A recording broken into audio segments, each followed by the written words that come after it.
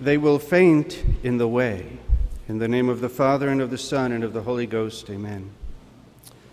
Father Faber said, "There are many varieties of human sorrow. It's difficult," he says, "to compare them one with another because each one has its own peculiarity, and each peculiarity has an eminence of suffering belonging to it, in which no other sorrow shares." Then he continues, "So it may easily happen that a sorrow which looks easier than another may really be harder because of the time at which it comes, or the circumstances in which it occurs, or simply because it comes in a long series of other sorrows." Let's go back 2,000 years to that first bittersweet Good Friday, when Our Lady's sorrows had perhaps reached their peak. The darkness of the eclipse of the sun had lifted, and now evening had begun to fall.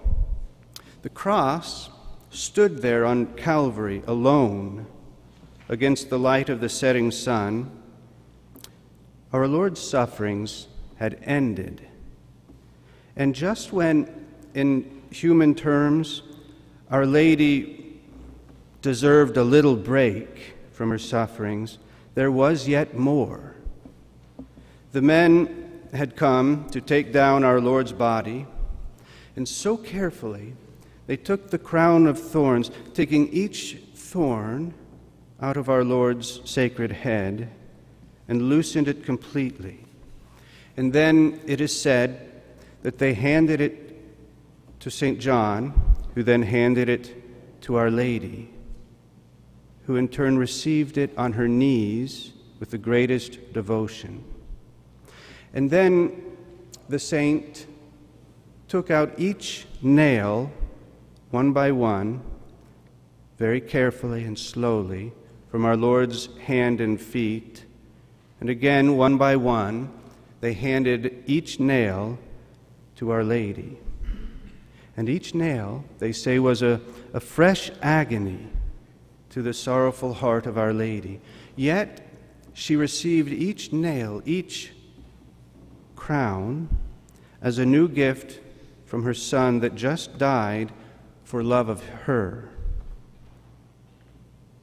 Sorrow, it's a part of every person's life, but all is a gift from the infinitely good God, and we must actually accept, by the grace of God, because we can't do it on our own, we must accept each pain as a means of growing in the love of God.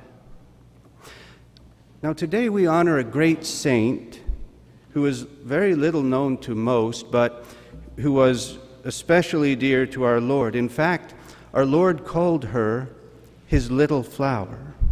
Only we're not talking about St. Therese this time.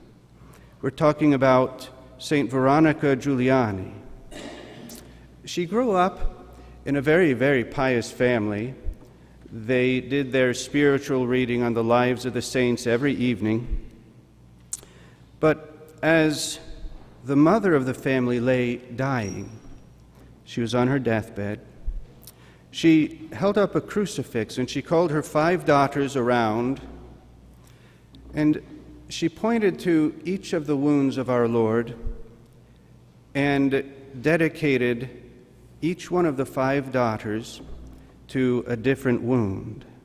St. Veronica was dedicated to the side in the wound in our Lord's side. Now, when she was just a child, St. Veronica had a very deep devotion to the child Jesus.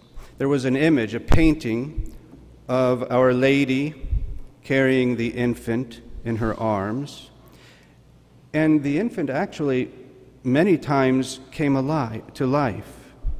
And on one occasion, as the infant did appear, Veronica, though she was just a toddler, she said to our Lord, "I am yours, and you're all mine, dear Jesus." And then the Holy Child said back, "And I am yours, and you're all mine." It's said also that the parents would often hear giggling and laughing, childish giggling from other rooms in the house, because the infant would come down and actually play games with Saint Veronica. And on another occasion, when Saint Veronica was out picking flowers in her field, the child Jesus again appeared and said to her, "I am the real flower," and disappeared. And after her first communion, Saint Veronica asked Our Lady for one favor, just one, to teach her how to suffer. And then the infant appeared again, and he said to her, "Veronica, I have suffered much." And Veronica answered, I want to do everything that you did." To which our Lord replied, "Then the cross awaits you." This saint's life was filled to the brim with suffering. Yet she was never found to be in a self-pitying mood. They say that she received the mystical crown of thorns one day, and it caused her so much pain in her head that she wasn't able to perform her duties of state and life. But she feared that if she couldn't do her duties, then the others would find out about her mystical crown, and she didn't want that. And she said a prayer which, if we change it slightly, can be said by us each and every day.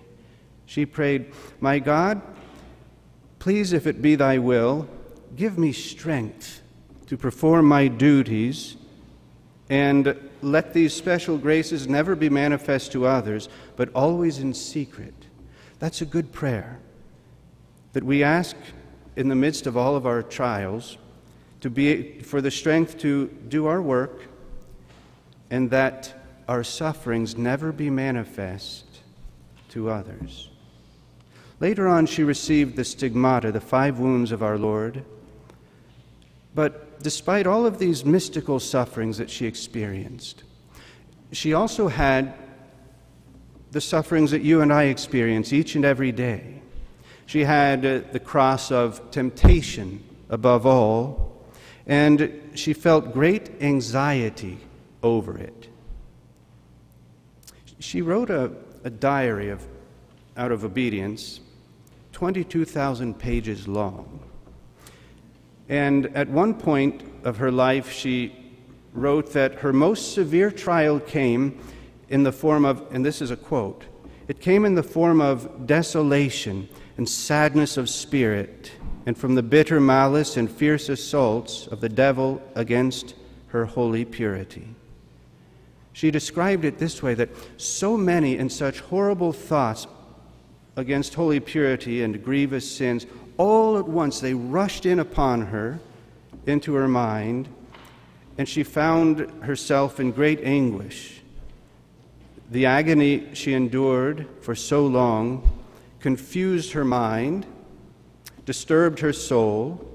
She said that she felt so oppressed and so overwhelmed that her soul was disturbed and she could do absolutely nothing. So she prayed, and she said, "O God, I do not offend thee in will, and I detest and abhor every wicked thought. And now and forever I tell you that my will does not wish to entertain them, rather death than that I should ever consent." Yet even after that prayer, her temptations increased, but she kept praying. You see, no matter how we feel, if our will never consents, then we have not committed a sin. The lives of those whom God chooses to love, to draw to himself, well, they're filled with crosses and trials.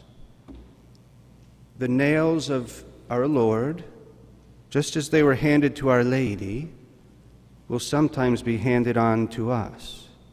And yes, they'll cause us pain, very great pain, but always remember that any pain that comes from God is a healing pain if we let them heal us. If we not only half-heartedly accept the pain, but we wholeheartedly embrace them. As our Lord, when the cross was placed on his shoulder, he embraced it with a bear hug, and he kissed his cross. Then they become healing. St. Thomas More says that earth has no sorrow that heaven cannot heal.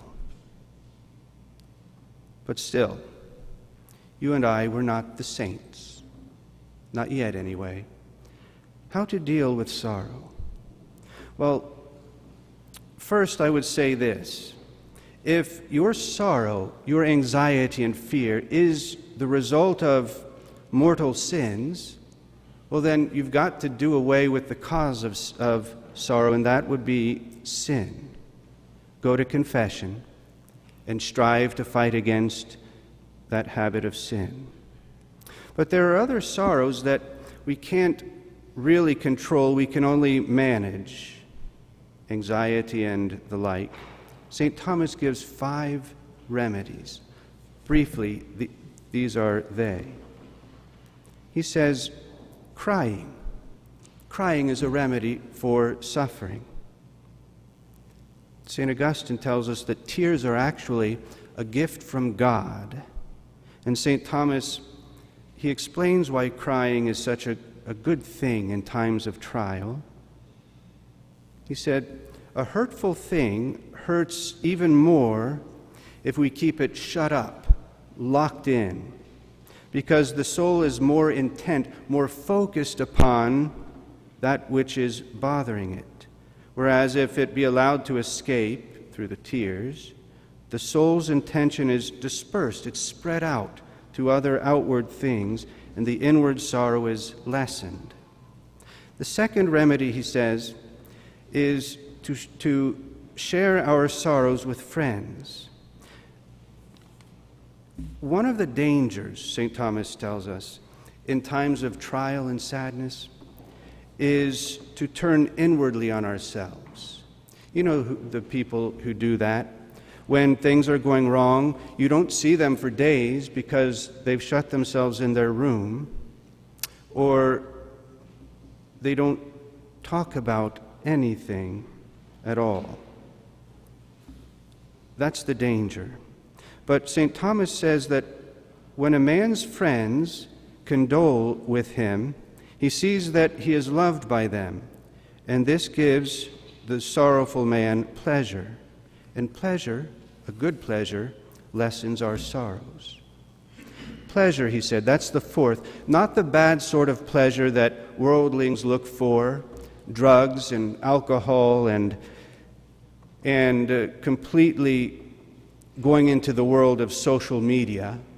That doesn't take away anything. But he says, if you're tired, sleep. Fifth, he says, take a warm bath and a nap. In other words, he's just saying, take care of your health. When you're sorrowful, if you've lost someone you love, if you're going through any sort of anxiety, remember, take care of your health. You must eat. You must drink. You must get rest and exercise. These are all ways of managing sorrow. But his fifth point is one that is oftentimes forgotten because our age, we're so involved in distracting ourselves with social media and all of the rest of it that we never do it or seldom do it. He says to contemplate truth. The faith is the greatest consolation to those who suffer. When you're in sorrow, think of the goodness of God. Think of the sorrows of our Mother Mary. Think of the lives of the saints, or heaven, purgatory or hell. But think of the faith. Remember, those words are true, those of St. Thomas More. Heaven has a remedy for everything, for all of our sorrows. All we must do is turn to it, and there we shall find our consolation. May God bless you. In the name of the Father, and of the Son, and of the Holy Ghost. Amen.